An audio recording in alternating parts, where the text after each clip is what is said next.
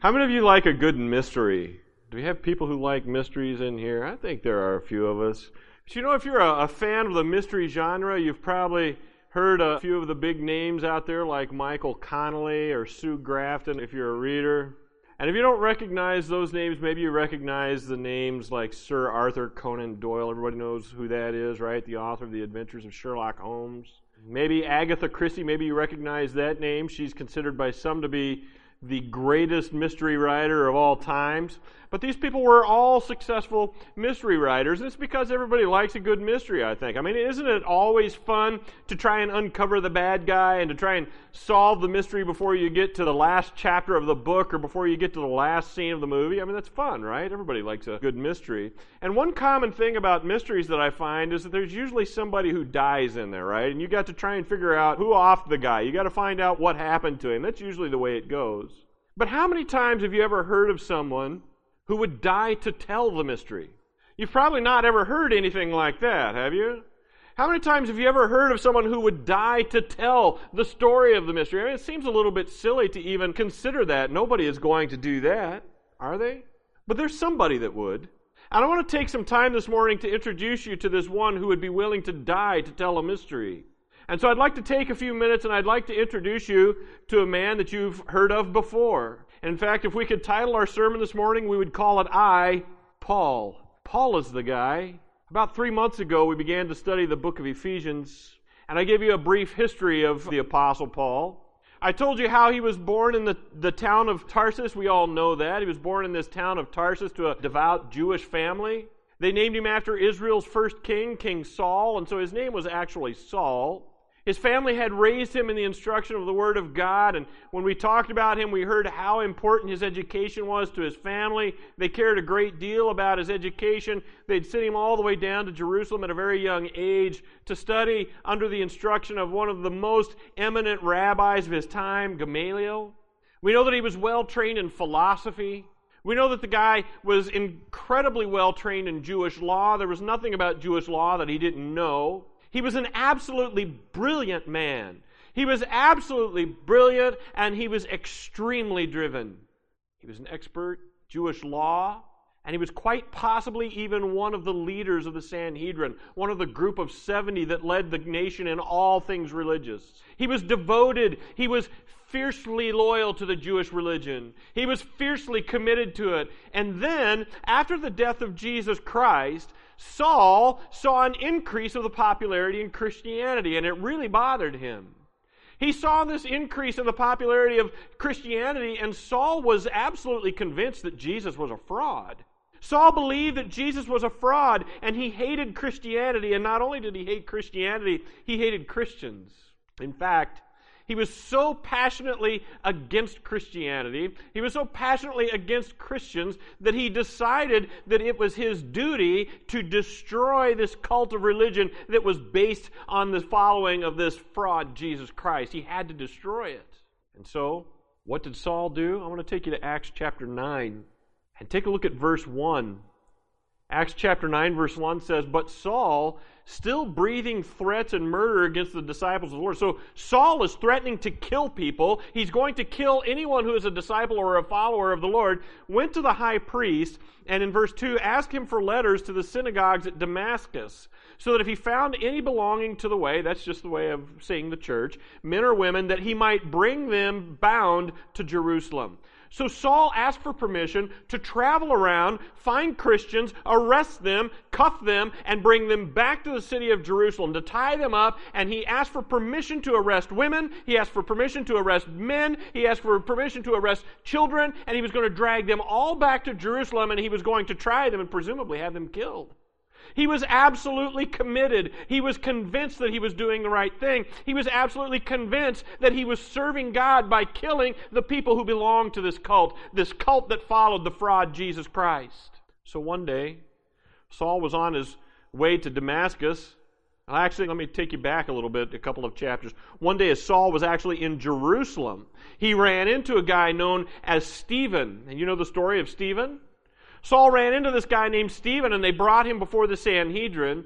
And after hearing Stephen's testimony, the Sanhedrin, which may have included Saul, decided that Stephen needed to be put to death. They decided that they were going to kill him. So the men who were preparing to stone Stephen to death had to take off their jackets, of course, because they couldn't be hindered as they were throwing stones at this man to kill him. So they took off their coats, and of course they folded them all up very nicely. And you know what they did with them after they did that? They placed them at the feet of who? Saul. Take a look at verse 58 in Acts chapter 7. And the witnesses laid down their garments at the feet of a young man named Saul. They said, Saul, we're going to kill this guy for being a Christian. Now, you're standing here keeping an eye on things. Would you mind just taking an eye on, keeping an eye on my jacket, maybe my cell phone and my wallet so that nothing takes off on me while we're taking care of business here? That's how committed Saul was to hating Christianity. That's how committed Saul was to his cause. He hated Christians, and he was absolutely convinced that he was serving God by killing them. He pursued them, he persecuted them, he killed them. That's what he felt he should do. He felt like that was the righteous thing for him to do. But then, you know what happened to him? One day, after he got his letter from the high priest, he was headed to Damascus, and he was going to go there and arrest a bunch of people and drag them back and have them killed. He's carrying this letter that he's got from the high priest. He's on his way to Damascus to arrest these Christians, and as he's going there, the glorified Jesus Christ himself confronted Saul, and he said, hey, Saul, no more killing Christians, okay? We're done with that. No more killing Christians. From now on, your name is Paul. You're not Saul anymore. From now on, I'm going to call you Paul, and you are the one who is going to be tortured, and you're going to be tortured on my behalf now. We're going to turn the tables for you. I'm going to put you in the ministry. So now, Paul, you are a minister of the gospel, and people are going to pursue you the way that you pursued the Christians. And so Saul changed. He was a totally different guy. He no longer thought that Jesus was a fraud. After he met Jesus Christ in the flesh, he no longer thought that he was a fraud. He believed in him. And would you believe that he believed in him as passionately as he hated the Christians before? He believed as passionately in Jesus Christ as he had hated Christians prior to his conversion. And so immediately he started preaching that Jesus was the Christ. He was a believer. And he started preaching that Jesus was the Christ, and he preached to absolutely anyone that would listen to him. He preached to the Jews, he preached to the Gentiles, he preached to men, he preached to women. He did not care. He was going to preach the Word of God to anybody who would listen. It didn't matter to him. And what he did was, he taught that the law that he loved so much, the law that he had committed his lifetime to learning and to defending and to studying, he decided that he would preach that the law that he loved so much as a young man had been fulfilled by Jesus Christ. And he learned and preached that the ceremony of the law was no longer necessary. We don't need it anymore, he says. Even though I've committed my entire life to learning it and to teaching it and to defending it, I have now come to the place where I am of the understanding that it no longer matters. It's already been fulfilled. The ceremony doesn't matter anymore. It doesn't matter whether you're a Jew. It doesn't matter whether you're a Gentile. The special diet, the ceremony, the special clothing, all of the sacrifices that you're bloodying the streets with every day as you go up to the temple, none of those things matter anymore. The circumcision, that doesn't matter anymore. None of those things matter anymore. And then he began to tell a mystery. He began to tell a mystery that would ultimately get him killed. Ultimately, his head would be chopped off for telling this mystery. How many of you know what a mystery actually is? All of you, I'm sure. It's something that's difficult or impossible to understand, right? It's something that is a secret. It's something that up until this point nobody has known. I'm going to take you to Ephesians now in chapter 3, and we're going to begin our study for this morning in verse 2. And I'm going to come back to verse 1 in a moment, but we're going to start here in verse 2, and it starts like this. Assuming that you have heard of the stewardship of God's grace that was given to me for you, how the mystery was made known to me by revelation, as I have written briefly. So Paul writes to the Ephesians church, and he tells the Ephesians that God has given him a special responsibility. God has given him a special administration. That's what a stewardship is. It's an oikonomia is the Greek word, and it simply means something that you are responsible for. It's a special stewardship. The oikonomia was this thing that Paul was responsible to oversee. That's what it means. Something that you are responsible to oversee. And so this thing that Paul was responsible to oversee was given to Paul by God, and it was Paul's responsibility to share it with you. It was Paul's responsibility to share it with all of the Gentiles. And what was the responsibility that he was supposed to share with you? What was the thing that he was supposed to do? It was a mystery. He was supposed to share a mystery with you. Paul was given the responsibility of sharing with you something that until this point has been unknown, or it has been impossible for everyone to understand. In fact, verse 3 tells us that the mystery is so important, and it was so important that he get this right, that God gave it to Paul personally. God gave it to Paul through special revelation, which is to say that Paul did not receive his understanding of this mystery by way of his own human intellect or logic, but rather God specifically revealed to Paul this mystery by supernatural means.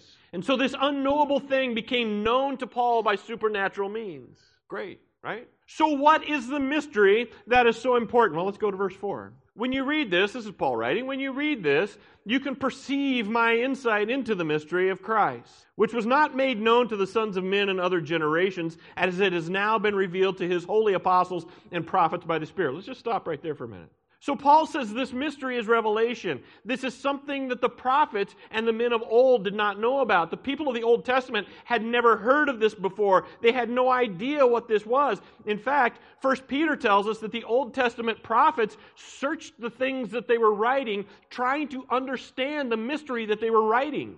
They had no idea what they were writing about, and they were trying to understand. They were searching their own writings in the effort to understand this very mystery that Paul now is responsible to share with us. Even the Old Testament prophets that wrote about it had no idea what it meant. So what's the great mystery? What is the thing that is impossible to understand? What is this thing that the Old Testament prophets wrote about and they themselves did not understand? I want to take you now to verse 6. I'm going to reveal to you the mystery. It says this. This mystery is that the Gentiles are fellow heirs, members of the same body, and partakers of the promise in Jesus Christ through the gospel. The mystery is the very thing that you and I have been speaking about. The mystery is the very thing that we talked about last week. In Christ, we have all been united. In Christ, we are one church. Galatians 3:28 says, there is now neither Jew nor Greek, there is neither slave nor free, there is neither male nor female, for all of you are one now in Jesus Christ. So absolutely everybody becomes one in Jesus Christ. That's the mystery. That's the mystery. That in Christ, Jews and Gentiles, people who are born of the seed of Israel, and those who are born of the seed of everyone else are one being in Christ. The law has been fulfilled. Ceremony no longer matters. Your dress does not matter. Your diet does not matter. The rules, the regulations, all of the things that you try to perform day in and day out, they no longer matter anymore. And not only is Jehovah the God of the Jews, but guess what? He welcomes the Gentiles. That's the mystery. He welcomes all of humanity. And aren't you glad that He does? He welcomes all of humanity. The Jews no longer have exclusive rights to God because that's what they thought. They thought all of this time that they had exclusive rights to Jehovah. They thought they were the only ones who had access to God. And Paul comes along and he says, the only thing that matters now is your heart. And just as passionately as Paul had once persecuted the Christians, he now began to preach that you no longer have to keep the ceremonies of Moses. You no longer have to do those things anymore. And he preached that all of the ceremonies of the Jews were gone and that you shouldn't be weighed down by regulations. You shouldn't be weighed down by ceremony. You should not be weighed down by tradition anymore. All that matters is your heart. That was the message of Paul. And you know, this was so incredibly distasteful to the Jews because the Jews liked being different. The Jews liked being better than everyone else. The Jews liked looking around at other people and mocking them. They liked to identify their unique status in the world, and so it was incredibly distasteful to them because they were better than those people, don't you know? They were better than all of the people around them. And when Paul began to preach that the Jews were no better than the Gentiles, those Jews who once thought of themselves as special got really mad at him. In fact, they became incensed at him. They were incredibly angry at him. They were just as angry with him as he had once been with all of the Christians.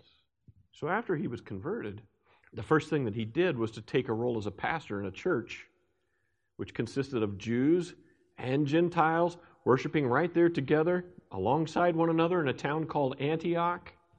And the people who heard about this, the Jews who heard about this, were absolutely stunned that Paul would pastor a church that was mixed with Jews and Gentiles. And the Jewish people who had become Christians in Jerusalem believed that in order to be saved, a Gentile had to first convert to Judaism and then he could be saved. He had to first recognize the law of Moses and he had to follow the law of Moses. He had to keep the law of Moses if he wanted to be saved. And so after a little while he was at the church in Antioch, preaching and teaching, the Lord called Paul away, and he called Barnabas to go out with him.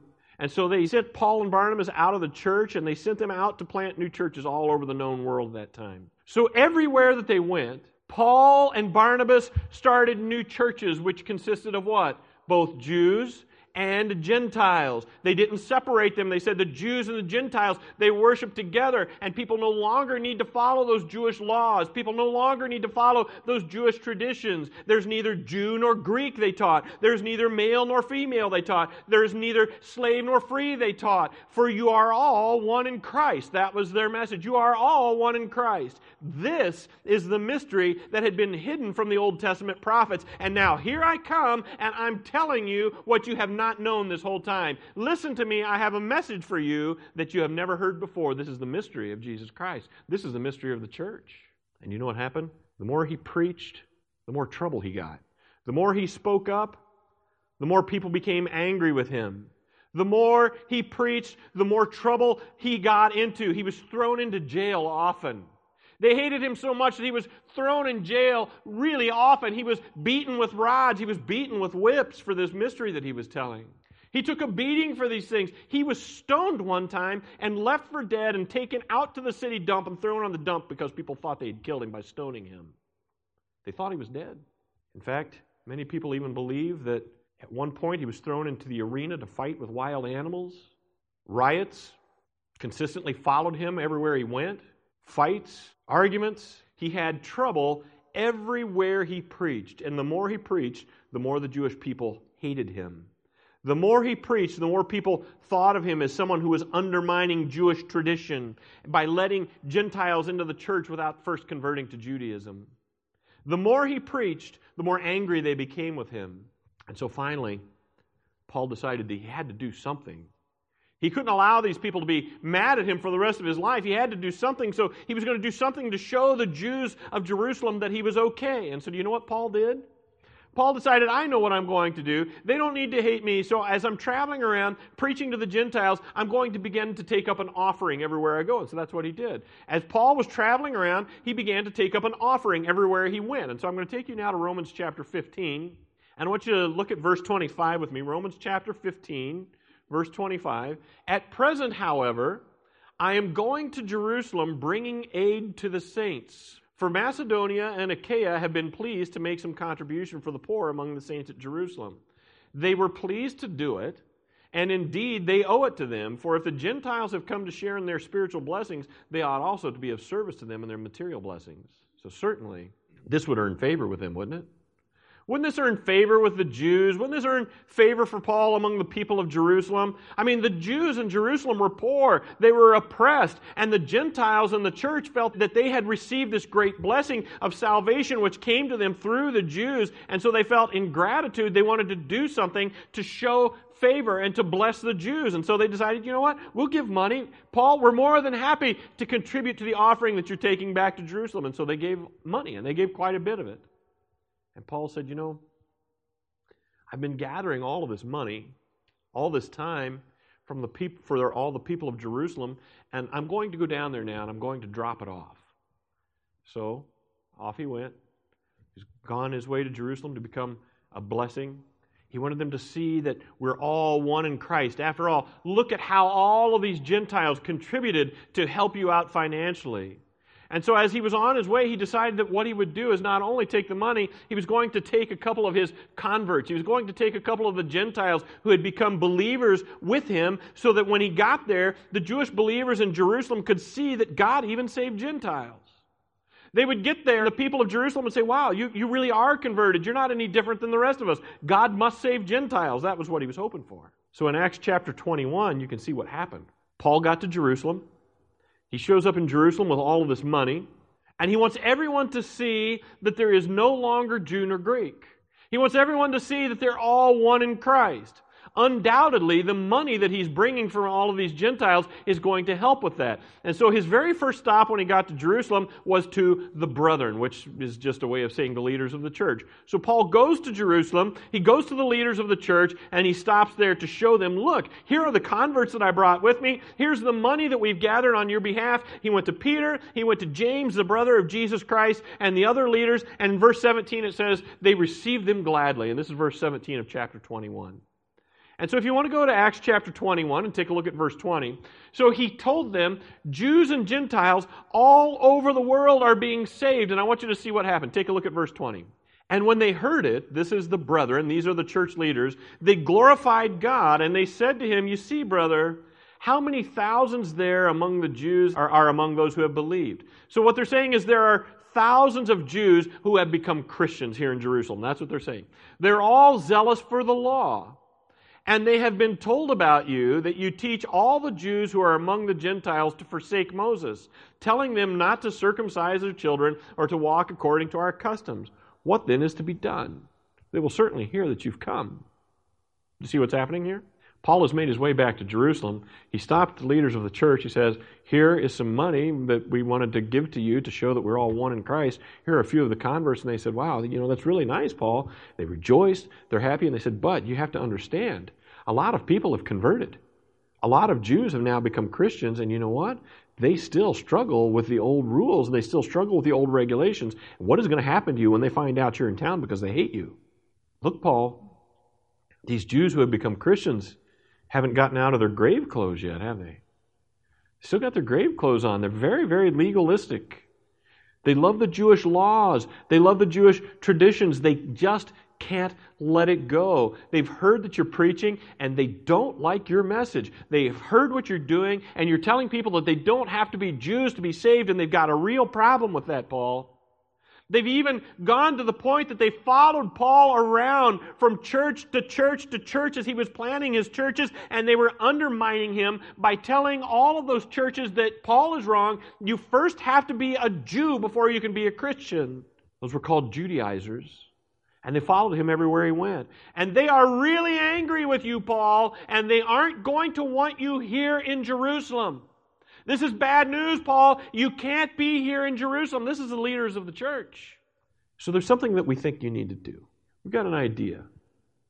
Let's just do a little something here, Paul, as a gesture of goodwill. Take a look at verse 23. We have 4 men who are under a vow. Take these men and purify yourself along with them and pay their expenses so that they can shave their heads. Thus, everyone will know that there is nothing in what they have been told about you, but that you yourself also live in observance of the law. You see what they're saying here? They're saying, Paul, we want you to do something here that's going to look really, really Jewish.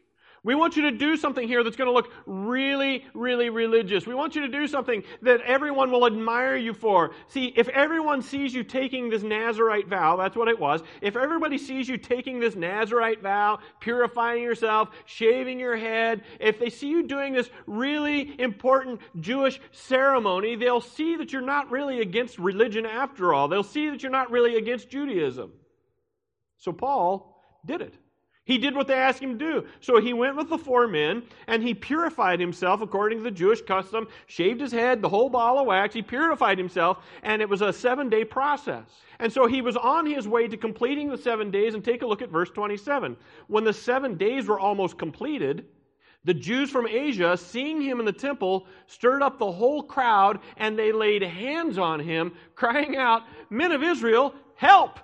This is the man who's teaching everyone everywhere against the people and the law of this place. Moreover, he even brought Greeks into the temple, and he has defiled this holy place." For they had previously seen Trophimus the Ephesian with him in the city, and they supposed that Paul had brought him into the temple. Well, that's not what happened.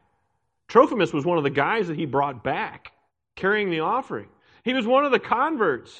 It was a lie. Paul hadn't taken Trophimus into the temple because you will remember that the Jews had built a series of walls throughout the temple grounds to separate different areas so that a non-Jew could not pass beyond the court of the Gentiles. And if he did, it would be a desecration. They would just kill him right there on the spot. Paul hadn't done that. Now, verse 30, then all the city was stirred up and the people ran together. Look what happened. They seized Paul and they dragged him out of the temple, and at once the gates were shut. They grab Paul, they drag him out of the temple. Now there's this huge riot in the temple, and they're going to kill Paul. They grab him and they drag him out. This huge mob begins to assemble. They're all grabbing him. They're all punching him. They're all hitting him. They're all tearing at him. They're going to rip him apart. People are screaming. They're running around to the scene. Some of them are so mad they're picking up dirt and throwing it around. They're acting like a bunch of crazy people. I was going to say something a little less complimentary, but it's a huge commotion. Imagine this.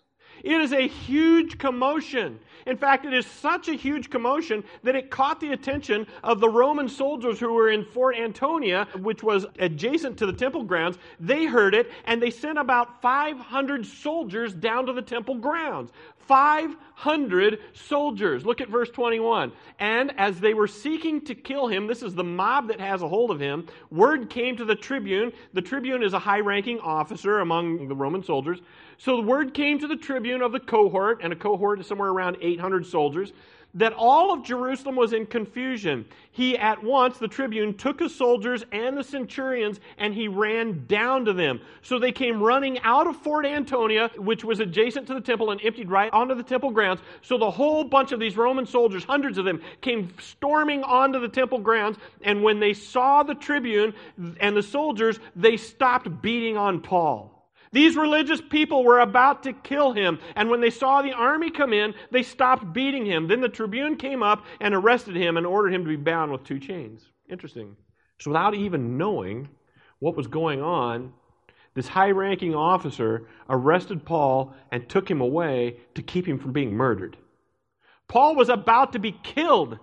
You can read through the rest of the book of Acts. You can see the rest of the story. Paul, as you know, is forced to defend himself before the Jews in Jerusalem. There they devise a plot to kill him. They're going to pay some people to surrender him to them, and he's going to be killed. The plot is discovered, and so Paul is moved out of Jerusalem under the cover of night to Caesarea, where he's forced to face trial before Felix.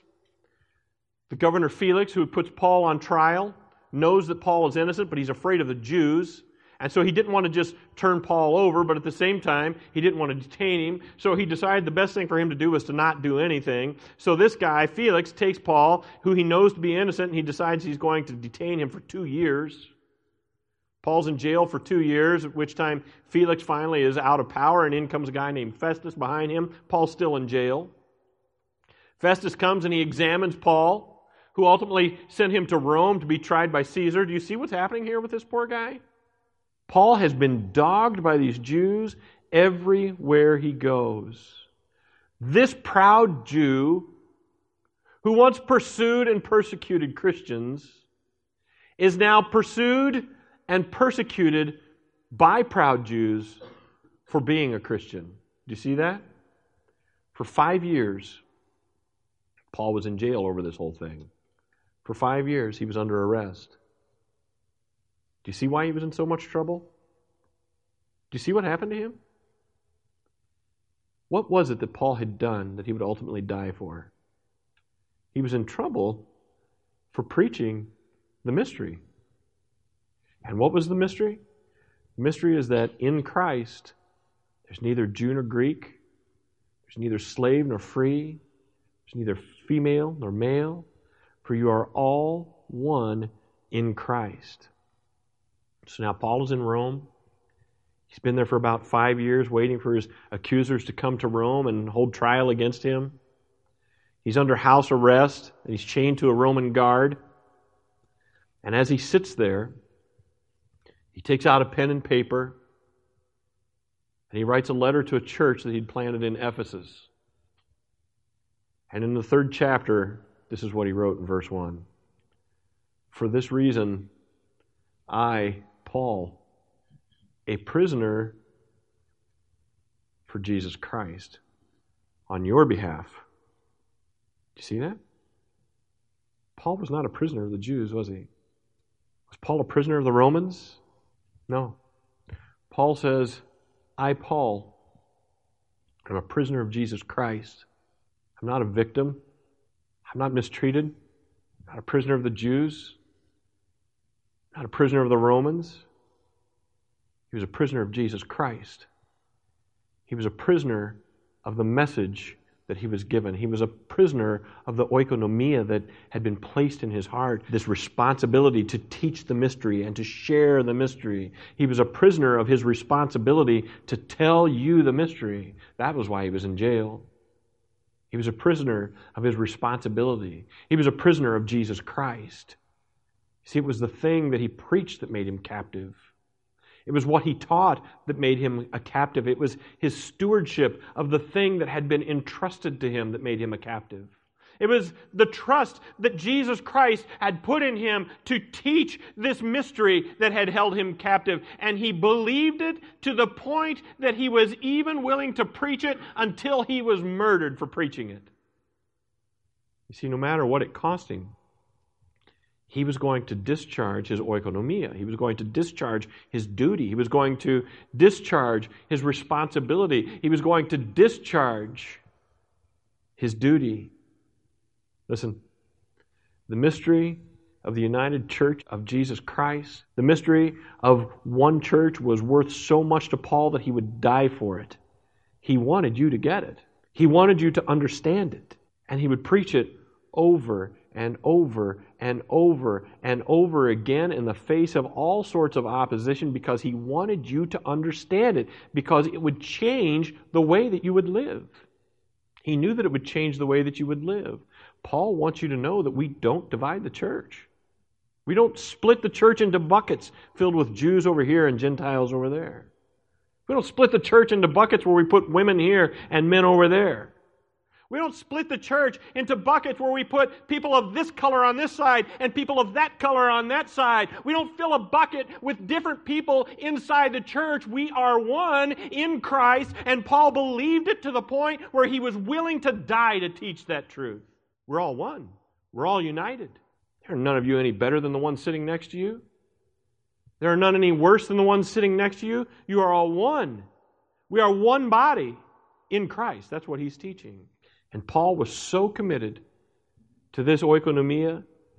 He was so committed to his responsibility that he would die to make sure that you benefited from it. May I suggest to you that every single one of you in this room has an oikonomia. Each of you has a duty to discharge. Each of you has a stewardship. Each of you has a responsibility. Each of you has a spiritual responsibility as part of that one united body of Jesus Christ. Each of you has a responsibility to the body of Jesus Christ. Paul says we are one body and we have many parts, and that each single part has its own individual function inside the body. Did you know that that's what he taught? We all have a responsibility inside of our body. Yesterday, right here in this room, we had a room full of people who are committed to fulfilling their spiritual oikonomia to Jesus Christ. We had a room full of people who were committed to fulfilling their stewardship right here at Root River Church. And you can look around you today, and I want you to know that you can see all the committed members of this body who are performing their oikonomia. They're performing their stewardship. They're performing their responsibility so that you and I can receive the Word of God to the building up of your spirit and the saving of your eternal soul and the building of the kingdom of God. Did you know that? I mean, look around you.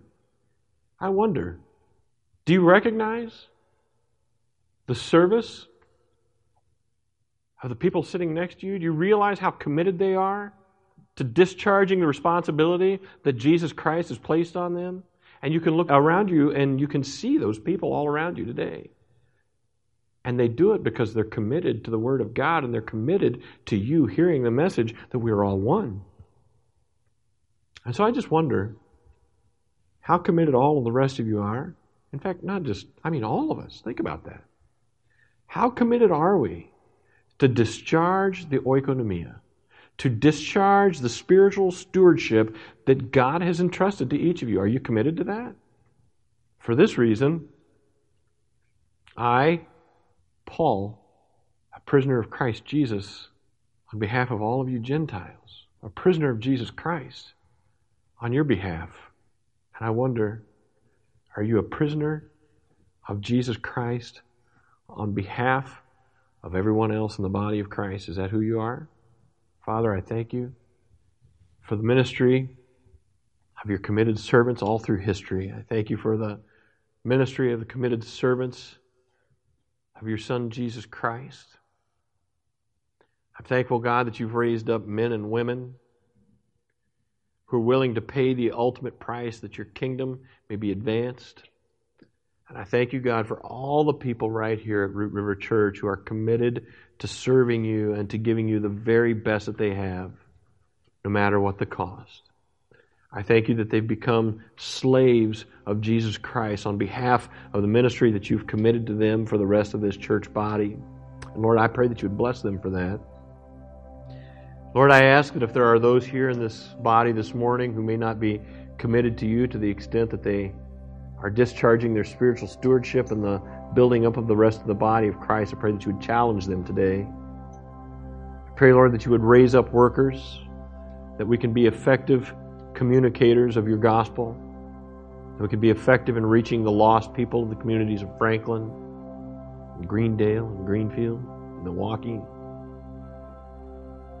Lord, let us at Root River Church be committed to sharing the mystery of the gospel, no matter the cost. That's my prayer.